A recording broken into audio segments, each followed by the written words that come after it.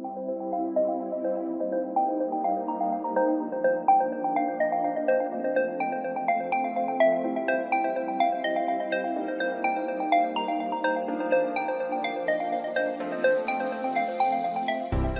sentient beings from all known universes and beyond. It's time to activate your cranial downlinks and prepare to receive a raft of discussion on a cosmic ocean of science fiction and fantasy topics, interviews with local area genre devotees, and insightful prognostication by our soothsayers of science fiction, our forecasters of fantasy, and any other beings that happen to get caught in our gravity well. This is the Galactic Driftwood Podcast.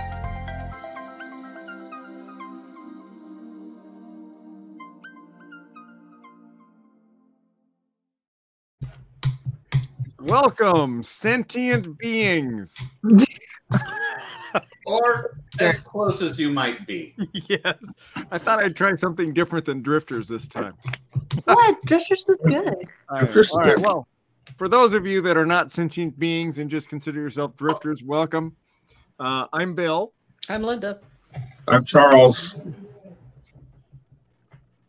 Seth is there. I'm Jenna. Thinking about the Cabinet of Curiosities right now. Seth has drifted away. Like, And just last- rocking back and forth. But this is Stu. I'm Stu. Stu, and if you're a longtime listener of the show, Stu will be very familiar. He's a frequent and popular guest. So today, as you've probably surmised by the fact that Stu is here, we're going to be talking about some horror stuff. And so specifically, Guillermo del Toro's Cabinet of Curiosities, which is out now on Netflix. It's a series of 8 episodes, sort of an anthology horror series. And so we're going to talk about this, kind of get everybody's opinion. And it looks like Jenna is just chomping at the bit to jump in here. I see the smiling face because Jenna's a horror aficionado. Oh, I am. And here's the thing. So is Guillermo del Toro. He is a lifelong love of genre, story. He actually has his own museum down in Mexico, I think. It's in Mexico. I know he's got a museum. I'm just not sure where it is. But you could tell by the way he did the intros, walking in to discuss the beginning, like he was definitely kicking the ode, I feel like, or at least fulfilling that dream of being like an Alfred Hitchcock or Twilight Zone to be able to introduce that. To me, I was just so happy for him that someone who has such a passion, it felt like achieved a dream of his. Yeah. And that intro with that cabinet, I want one of those. How do I get a freaking cabinet like that? Yeah. And it's all practical effects with that cabinet. Like, I got to talk to my contractor. Maybe he can build me one. I mean, I felt like this was an excuse because he always wanted it too, and now it's been built, and now it's in his home. Right. It just disappeared from the set.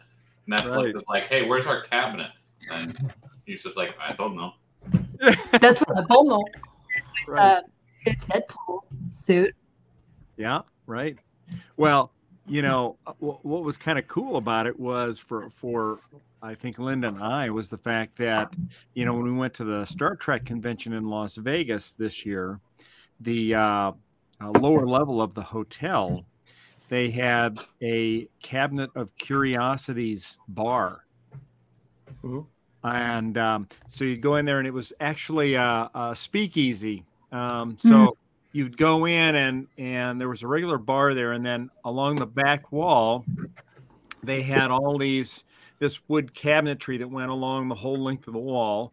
And then they had all these strange artifacts in there, skulls and sculptures and, you know, you name it. And then each one had a number by it.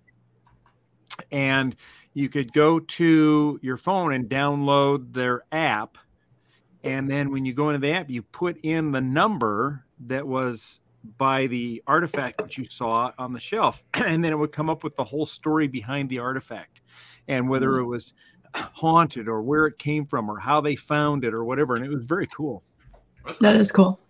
found myself spending a lot of time just going there and putting in the numbers just to see what the different ones were. But so it sort of helped bring that whole Cabinet of Curiosities story to life for us, having been in that restaurant or that bar and do that. And then, of course, the speakeasy part of it, there was like a door that was like a vault that you could in a bank, and you had to make an appointment to get in there, and then you would go into the bar and you'd sit down and have some drinks, and then at some point a phone on the left side of the vault door would ring, and you'd have to go over and answer the phone, and then they would ask you for the passphrase, and if you got the passphrase, then the vault door would unlock and open, and then you could go into the inner sanctum. So but we were there the last night, I think our last night there, and so we didn't have time to make reservations and do that part of it. Have any of you ever been to the Safe House in Milwaukee? Yes. Yes. Oh, yeah, we have. Of all the people, yes, Bill. Yes, exactly. Yes. That was very cool. And in fact, that was the restaurant that Zach and Audie almost walked out of. Yeah, because they didn't want to be asked the question to get in or something. Right. There's the Cabinet of Curiosities bar. Yeah, and there's the vault door.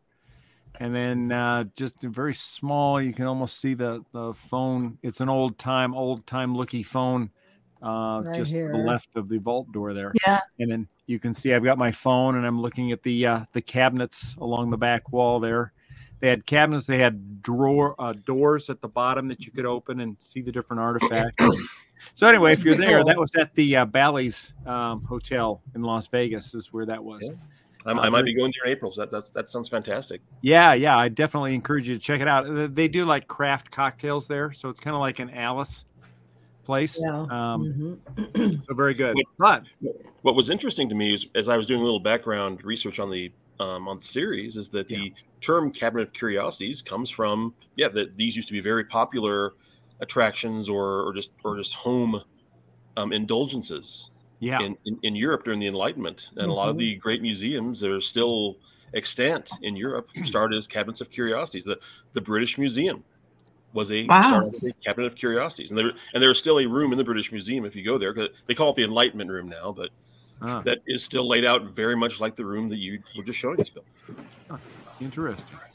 Yeah, when we were there again, we went to that Cabinet of Curiosities bar. I thought that it was related to the show because at the time there had been a lot of advertising about this show coming out on Netflix, and I thought, oh wow, they actually got a bar that's themed after that. I thought they're really going whole hog here, but they said no, it's no relation, just happens to be a coincidence. So yeah, okay, but they'll probably get really popular now if they weren't already. I would imagine, yeah. So, all right. So let's kind of go around the horn and see of the episodes which one was everybody's favorite. So let's start with Jenna. Oh, that's hard. Because they all were so different. Yeah. I will say, I won't say which was my favorite because that. But then I can't say. I was gonna say which one creeped me out the most, but like several of them are super creepy. Which one creeped you out the most? That's what's hard. I would say, the autopsy. It has to be between the autopsy and Pickman's model is what creeped me out the most, because the autopsy is body horror. Yeah. And claustrophobic, and you're just like, no. And then when scalpel, no. Right. But then Pickman's model was really good for the paranoia. And the end. Are we doing spoilers? Are we sending the spoiler alert? Let me do that because I think we should get into spoilers here because there's so much to talk about on these shows. And I really want to get into them. Yeah, Figman's model is just, we had to watch something funny afterward, especially because, I'm a new mom and I just couldn't help but say that had to be some really dark magic that could cause a mother to do that to her child. Mm-hmm. Or it was exploding. The worst part, because, Pickman kept saying this is in all of us. It just caused what little thing inside of her to get out of control. So yeah, that was to me really dark, that it could make anybody do that, something to that level. Right. And I loved the performance by God, what was his name? The guy that played Marty McFly's father in Back to the Future. Crispin Glover. Yes. Yeah, I loved his performance in that. He was real good. Yeah, very, very creepy. And I liked pretty much everything about that episode. And then again, Jenna, to your point, the autopsy one. Yeah, that was one of the most creepiest ones for me, just due to the body horror and the guts, or I guess the ability of that autopsy doctor to do what he did to himself at the end, prevent that entity from going on and taking over more and more people, was just, that was horrifying to me. The thought of being trapped in your mind too, like able to feel everything, because that was what was awful too, that you're trapped with it. You don't just die. You're there until he leaves you. So you have to witness all the awful things that he does and be a part of it. Right. Yeah. It's really similar to the same solution that Father Damien takes at the end of The Exorcist, where he says, take me, have the demon come into me, and then I'm going to kill myself, and at least in theory, I'm going to off the demon along. Right. Yeah. Right. Well, all right. Let's jump over to Stu. Stu, what was your thought? What were your favorite or most horrific episodes? And the creepiest episode for me, and in fact, the one I texted the group saying this show needs multiple trigger warnings, was Graveyard Rats. Oh, yes. Yeah. That's going to trip a lot of phobias with a lot of people. And that's right. If you're looking for wall-to-wall jump scares, that's the one right there. I know people who are, people who do life saving. One of my friends from high school is a fire chief at Western Nebraska, and that show would have sent him. He would have left the room. He could not have made it through that show. There's no doubt. I wouldn't say it's the best one of the group, but it was certainly very thought provoking. One thing that impacted me about the entire season really is there's a certain shade of Lovecraft through many, if not most, of the episodes, because two of the episodes are explicitly, they're named after a Lovecraft story, and they are cited as having a Lovecraft. They had Miskatonic University in one of them, right? Right. Yes. Those two, Pinkman's Model and Dreams in the Witch House. Yeah, those are both Lovecraft titles. The seventh episode, we'll probably talk about a little bit later. That is basically a Lovecraft story called The Color Out of Space. That's almost identical. But I've got to mention, and hopefully maybe we'll come back to this with maybe Jenna and Linda, because I think there are a lot of issues that are more specific to women's experience in episode 4 with The Outside. And I'm glad that included Kate Micucci is one of my favorite people, and I was glad to see. Right, she's absolutely fantastic. But my favorite episode of the bunch, really, and Jenna, speaking to you again, as you mentioned your experience as a parent, my favorite episode of the season is The Murmuring. Is the last episode. Really? Yeah. Oh yeah, very that much. Was one of my least favorite. Well, and my reason, part of my reason is from my folklore background, because that experience of the ghost, because that's probably the least Lovecraftian of the series, or close to it. It's a much more traditional ghost story. It was one of the two episodes. The first and the last episode were both based on stories by Del Toro himself, so they're closest to his, maybe his vision. It's the softest story in the bunch, probably. Yes. Arguably, and it's more, and Bill, you've seen me lecture on ghosts before.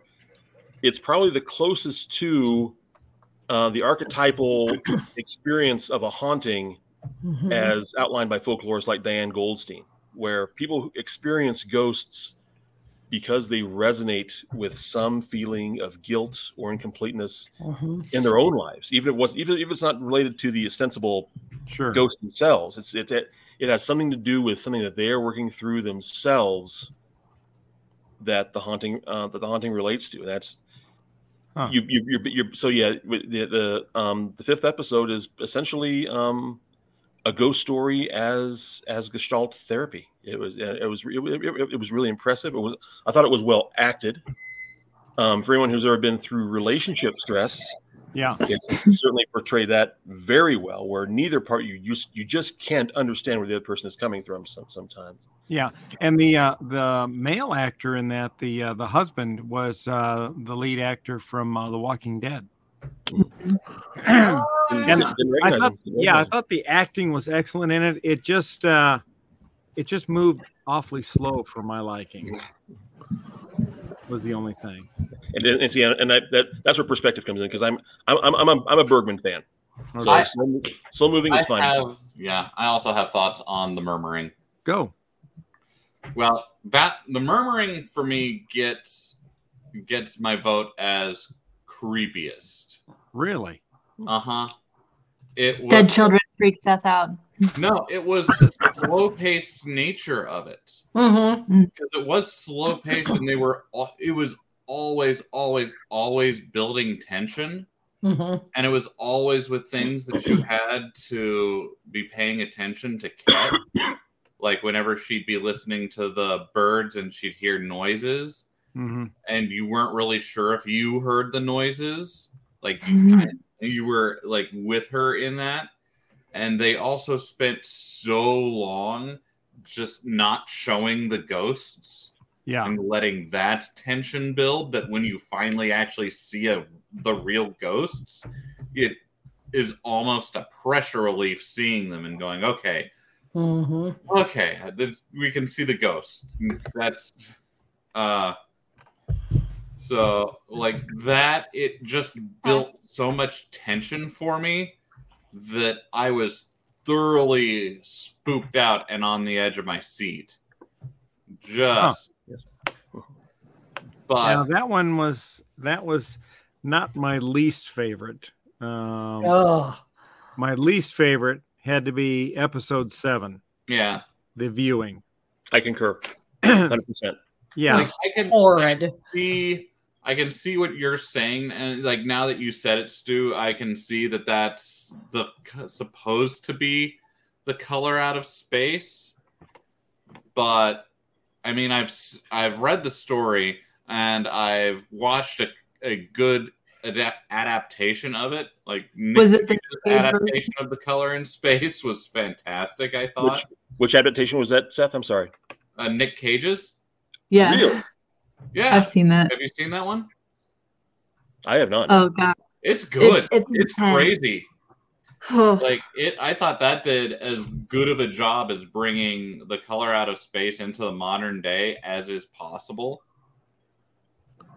And Nick Cage, that movie goes fully off the rails in the way that in a good way, the Lovecraft way, like in a Nick Cage way and in a Lovecraft way, and it just worked. Like Nick Cage did a few horror pictures recently that are all supposed to be great, but yeah, The Viewing, it just felt like they were setting up a lot of plot threads in the beginning that just did not matter at all. Right. And the ending, like I thought they were going one way with the science, everyone analyzing the thing, and I was like, okay, this is interesting.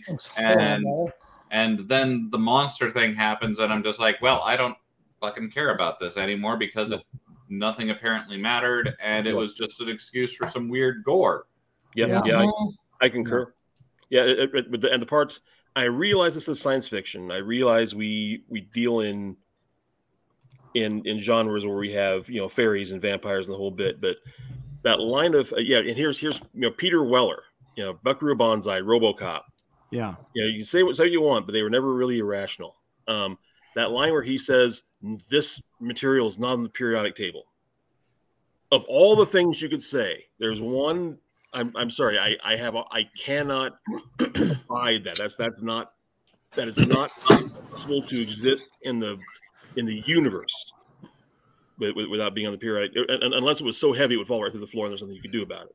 Right. Yeah. I had. Yeah. I mean, I grant that's kind of a quibble, but I'm really with Seth though. I mean, I think they were sort of halfway going for the same situation as you were going with in From Dusk Till Dawn, where suddenly you have a big genre shift, everything just cuts loose. Mm-hmm. But you can get away with that when it's George Clooney and Harvey Keitel and the whole and Cheech and the whole crew doing it, where it's just pure personality and you just go off the rails. You can't get through.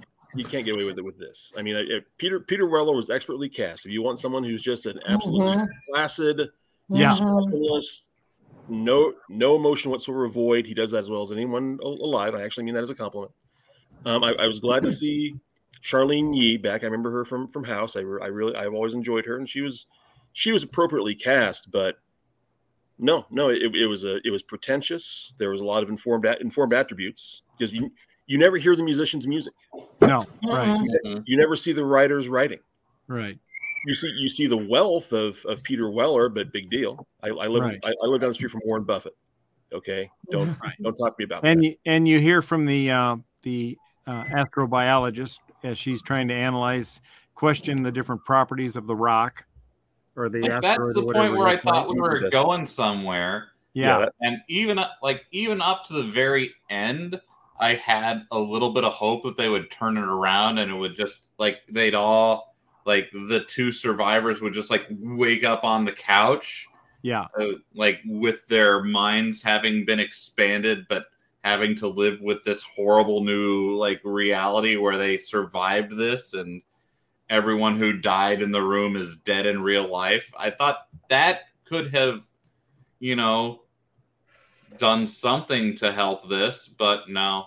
Yeah. Or even if they'd have cut short a lot of the, cocaine scenes and the marijuana scenes and the alcohol scenes in the lounge area, and instead gotten these guys in, taken them into the room, and then we could have seen maybe the musician try to see if his musical tones can resonate off the rock, right? Or maybe the guy could tell some fabulous story, talk to the rock and try to wake it up. And each one tries their own way of doing it. And then it could still be the accidental case where the guy blows marijuana smoke at it and the rock goes, postal. It was, as he's tripping, trying to get out of the room, the musician stops to snuff as much cocaine as he can because he's like, oh shit, trauma. This is really good stuff. That was a bad joke too. I didn't care for that. How much cocaine did Peter Weller do in that? Oh my God, he would have been dead. He would have been dead with half that. I don't know much about cocaine, but that's a lot of cocaine, right? Yeah. See, here's the thing. I almost feel like it was commentary on the rich person's. Obviously, he likes unique experiences. He likes things that no one else has, and he likes creating these moments. And he's very self-indulgent, and his gluttony, in a way, takes him to this point where he gets the ultimate unique experience of all, and that's becoming the host for this worldly creature. Yeah, and all of the other actors, the build-up of who they were was just to help. It wasn't about them. It was to illustrate how this is a man who can get anything and everything he wants. Yeah.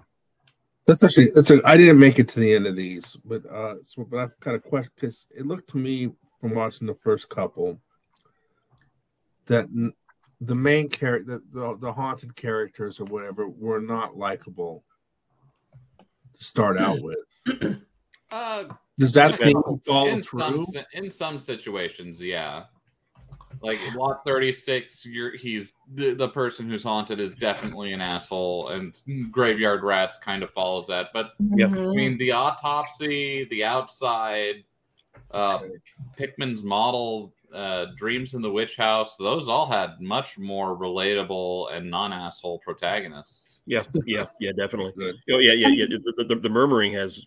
Yeah, Charles. As you go through it, the Murmuring, I thought that's probably the strength of the episode, was that extremely relatable protagonist. We've all either been those people or we know those people very well. Yeah. I mean, but Charles, with the ones that you did see, because I mean, we haven't really spoken to Lot 36 very much, but I really liked Lot 36. I thought it kicked off really well. Yeah. Good show.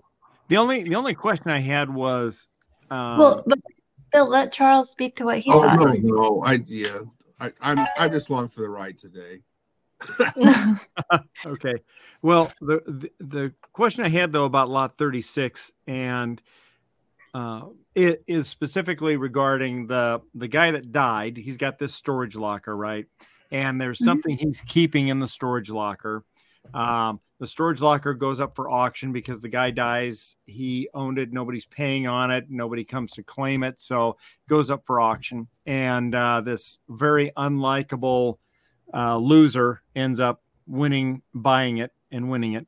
And we come to find out that the guy who died, he's been going into the storage locker to feed this demon that he's captured. And he was a former Nazi and into the occult and all this kind of stuff, right?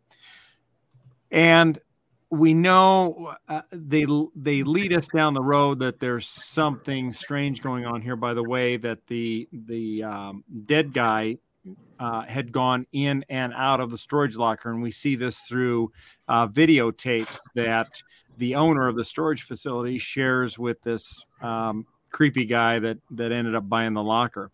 So you see the old man come and he turns on the lights in the hallway, and then he goes up and he does like 4 hops before he opens up the locker and goes in. Then when he comes out and he closes it, he does 4 more hops before he shuts off the lights and leaves.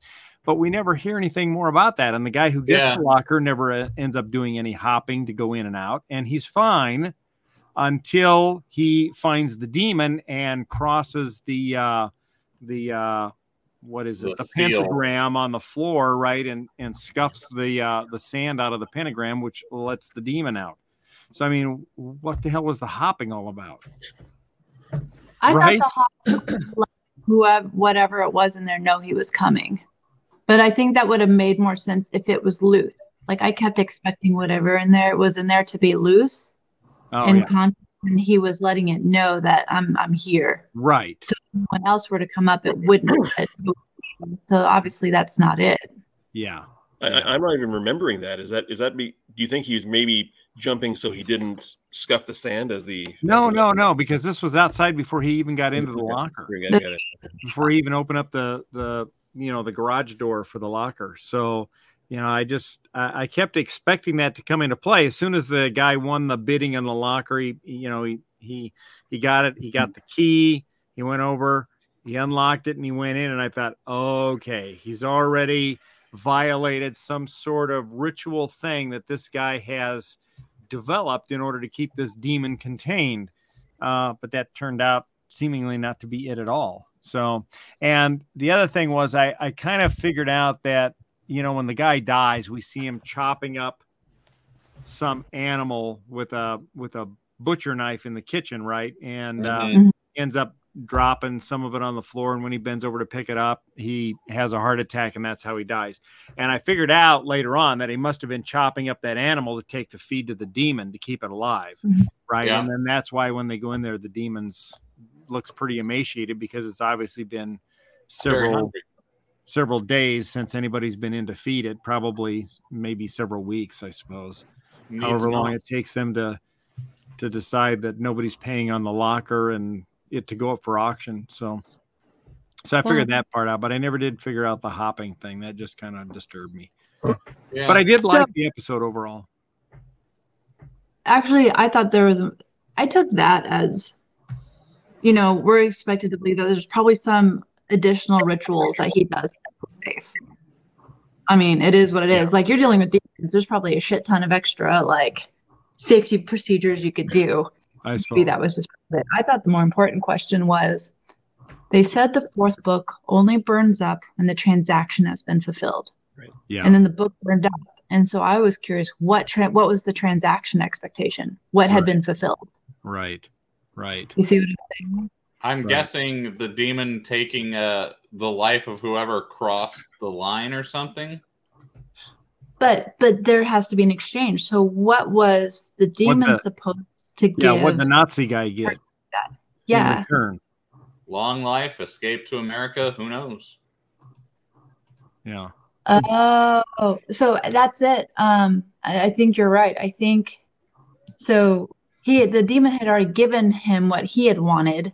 Yeah. But he didn't fulfill the transaction, which is then once it was done, the demon was loose. That's why it burned up. Okay, that makes sense. But the other interesting thing is that they made a point of that guy who was an expert in the occult, that former German, when he's talking to this guy who bought the locker, and he's explaining how the guy that owned it came from a very wealthy family. They had tons of money and tons of influence and power. But when we see him, looks like he's living in a trailer home eating TV dinners. And, he's definitely not living an opulent lifestyle. And so whatever he got from the demon, it doesn't seem to have helped him much. It seems to be just the opposite, where, he. And I think that's a recurrent theme in sold your soul to the devil type of narratives, is that you get the devil gives you exactly what you wanted, but then either the cost is much more profound than you thought, or you didn't want the right thing. The thing you want probably ends up leading you to ruin. Yeah. But then why he kept the demon around for so long? Well, it was in his sister. Yeah, it was in his sister, and I mean, yeah. He also, if you want to make sure a demon stays where you put it, that's a job you do yourself. You don't leave that to a contractor, or you wake up with a demon over your head one night. Yeah, exactly. That's true. Yeah. Linda, sorry, go ahead.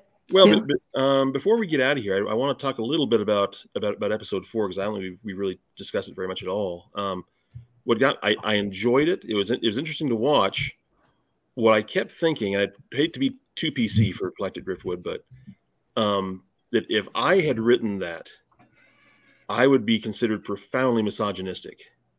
But I'm looking at the episode, and it was that's the Outside episode. Yeah. Yes. And it was based on a text by a woman. The teleplay was written by a woman, and the director was a woman. So it's hard to really call it misogynistic. What do you think about? I mean, but it certainly gives such a bad impression of women. How do you reconcile that? I didn't read it as a bad impression of women. I just read it as her going crazy. Well, I think okay, so we've trained women to want the best of everything, clear skin, pretty face, all this. I mean, it's just, I guess I didn't see it as misogynistic. I saw it as normal. I'm so damn used to it now. It doesn't even faze me anymore. But yeah, she's seeking to be beautiful and perfection, right? She's seeking to be perfect, and meanwhile, her husband the whole time is like, "You're fine. You're absolutely fine, like you are." And then at the end, spoiler alert, to have her turn into the very thing that she, wanted to be I thought that was a weird ending.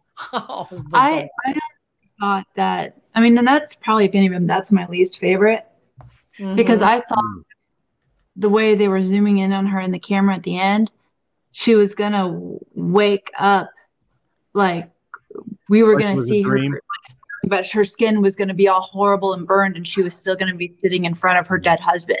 Yeah, and nothing. And Bill thought she was going to get arrested at the end because, she stuffed him. He's taxidermied. She will. Yeah. She will. It won't last. I got the impression of he actually had a great life. So what? The woman at work didn't like her, but she has a great relationship with her husband. She does the things that she likes. They were happy, but it wasn't good enough for the people that she strove to be like. They were obviously not happy with themselves. They're not happy with how they look. They have shitty husbands that they're going to leave, all this stuff. But all they're focused on is looks and striving to be pretty. Yeah. So And it's just, Also, yeah, I kind of got the feeling from watching it that the more they went down that road is what forced their lives to go in the toilet, basically, with their relationships to fail and all that stuff, because all they were concerned about was their looks, the superficial part of it, rather than, you know. it also might have been the cream itself doing that. True. And, like, Does she it was seem to given have a that mind of its bottle, own? and that's what started it. Yeah.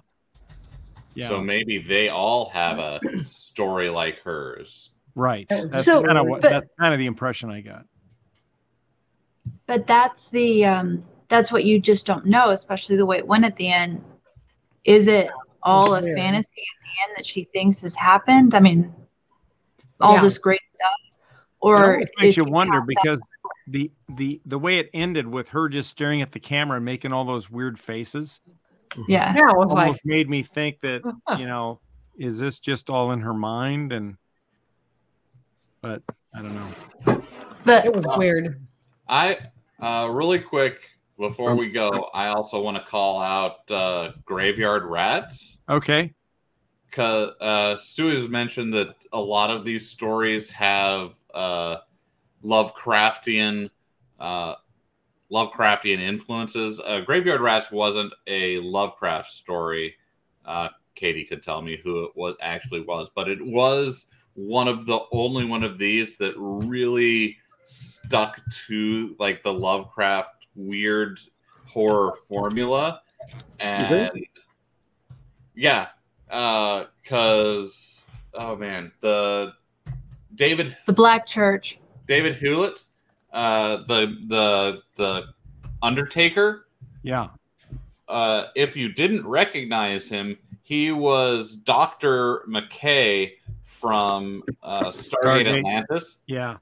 And he gave just such a good performance in that one. What I really like is like they kept the Lovecraftian speech where the protagonist goes on at length in florid detail about the horrors that they're witnessing, and then the person they're talking to being, it's not all that bad, right? Right. That's a good one. Yeah, I didn't get as Lovecraftian off of that one, except for, I mean, the creature with the medallion. That's more Lovecraftian because that's more otherworldly, like this horror beyond understanding. Mm-hmm. This reminded me a little more of Edgar Allan Poe. Okay. Yeah, where these are very realistic, ostensibly realistic threats. I mean, because we're afraid of rats, and then on top of that, then you throw in this unbelievably horrid. I guess then you are getting Lovecraftian when you end up with a rodent of unusual size, and then the dead witch priest in the down in the bowels of the graveyard. Right. Yeah, where it's got these incredibly you get the point of unspeakable horror there. I guess I do agree with you, Seth. It's a little more Poe than Lovecraft for me, but it is certainly close. And if you're looking for the straight up scariest one, I think that's probably the one. I mean, but it hints at Lovecraft horror. I mean, there's this whole backstory that we can only suspect that, like, he falls into this cavern where obviously some dark religious force was there, and a statue with a very Cthulhu-ish face. And then the body, when he took the necklace off, that also had a very similar outline with jewels. The corpse comes alive and says mine. Like, what? There's so much more going there that we never get to find out because it's so focused on his experience and what he knows. Well, yeah, and that's kind of Lovecraft, is like stumbling into something that's beyond the character's ability to handle mentally, and also he causes his own ruination, so that's very on brand as well. That's I just wanted to call that out because I do like David Hewlett, and I just really liked his performance in that one. I want to just mention something that I've discovered here. And maybe everybody else knew this, but Guillermo seems to have had quite an interesting life, including having his father kidnapped. There's if you Wikipedia him, and I kind of did a double check on it, so it looks like it's fairly. His father was kidnapped, and James Cameron helped write a check to get him back. Wow! Holy shit! I never heard that part. After he became famous, was it the cartels? It was 1997. So yeah, they'd done a movie together of some sort. After the Kronos, I guess it was. Yeah. Oh yeah. Okay. Good movie. And then in 97, his father was kidnapped, and it's which I think is fairly common. I've known some people have gone through something like this too. But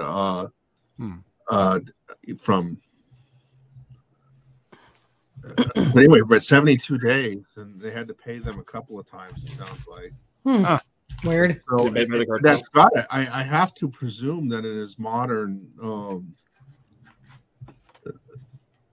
That's got to play out somehow in his more recent movies, I would figure. Yeah, you might be right. Del Toro is one of my favorites. Also, I was on a horror movie chat board one time with a bunch of people who tend to be kind of a little stuck in the past. Where, and someone was talking about The Creature from the Black Lagoon, and they said, "Boy, they really should remake this movie." And I'm sitting there thinking, I just typed back, "Sir, they did remake this movie, and it won a raft of Oscars." Okay. and that's Del Toro's work, though. He makes them, that takes this what is very, very much a recognizable story, and makes it something completely different, adding this fantasy around it, which is what they've done. I realize that he didn't direct or have perhaps even a lot to do with the two canonically Lovecraftian episodes here, but what interested me, looking them up post facto, because I'm not a Lovecraft person at all, is how much of the story has been grafted onto the Lovecraftian core there. I mean, they are not, by and large, even recognizable as Lovecraft's, as adaptations of Lovecraft's work. I mean, the main story in Pickman's model, about this art student doesn't exist in the original at all. I mean, it's just the anecdote about going to see this person who does these incredibly odd paintings, and then the drama in the witch's house. The main story, I think we would agree with the Dreams in the Witch's House, was about this brother-sister relationship, and that doesn't exist in the Lovecraftian story either. So yeah, no, they definitely take the themes and improved upon it. Right. Yeah. They take the theme and really, practically write a story around the ghoulish, otherworldly part that Lovecraft dropped in there. Now, Linda, what one did you enjoy the most? What was your favorite? I don't have a favorite. I just have the one that I absolutely hated, and that was episode 7. We're of a mind there, Linda. That was it was so pretentious. Yeah, it was crazy. I like all the other ones. I think they did a very good job. Yeah, I like the Keziah Mason, the creature, the way they designed her and the look of that. I thought that was really awesome. They did a really great job on that one. All right. Well, what I think what made the series so good, other than the fact that it was guided by Del Toro, is that his passion to make a lot of his props and his horror to be real. Yeah. Like when you think about Graveyard Rats, Graveyard Rats, and Aaron pointed this out too, they actually built the large rat. It was a puppet, and you don't see that a lot anymore. And although there was computer effects used in other parts, like with the murmuring and birds, you really got the impression that Del Toro brought was this dedication to as much realism as possible and creating the horror. Yeah, I mean, once again, look at that cabinet that's at the beginning of every episode. Like that could have been a CGI prop, but they built the damn thing. Yeah, that was amazing. I hope he gets commissioned to do this again next season. Yeah. Good. Yeah. I'd watch another season. Oh, yeah. And one minor dollop that I'll add on that, really, with Del Toro's touch, in his introductions, which, Beyond the Cabinet are not in themselves terribly exceptional, but I'm glad that in every introduction he makes certain to emphasize who the director of this episode is. Mm-hmm. Yeah. So often that's trivia. That's something that only the geeks have to go after. He's putting him out there saying, "I'm going to put the name on this one. I'm going to tell you who the creator is." Yeah. That's good. That says a lot. Yep. Yeah. All right. Well, cool. Well, thank you guys for weighing in on this. I hope our viewers will go out there and give Cabinet of Curiosities a check. Watch the episodes. Let us know what you think in the comments, if you liked it and which one you liked best, and which one, if you agree with our number 7, the viewing being the worst of the bunch. We'd like to know that too, or if you think we're way off base on that. Yeah, did we have any kind of consensus about which? I think we did have a consensus about number 7 being either the worst or very close to it. Did we have any kind of consensus as to which was the best? I think this is one of those things where it's spread out, and it's whatever episode spoke to different people. Mm-hmm. Yeah. Right. Mm-hmm. Agreed. All right, folks. Well, thanks for tuning in, and we'll see you next time. We're going to be talking about Werewolf by Night, which is on Netflix right now. So be sure to watch that before the show so we don't ruin anything for you.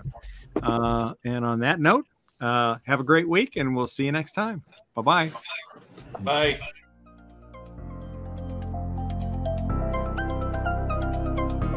Thanks for listening to this episode of the Galactic Driftwood Podcast. For more information and past episodes, please visit our website at galacticdriftwood.space or subscribe to us on YouTube. And now, please deactivate your cranial downlinks, collect your towels, and be sure to watch your step as you exit our gravity well.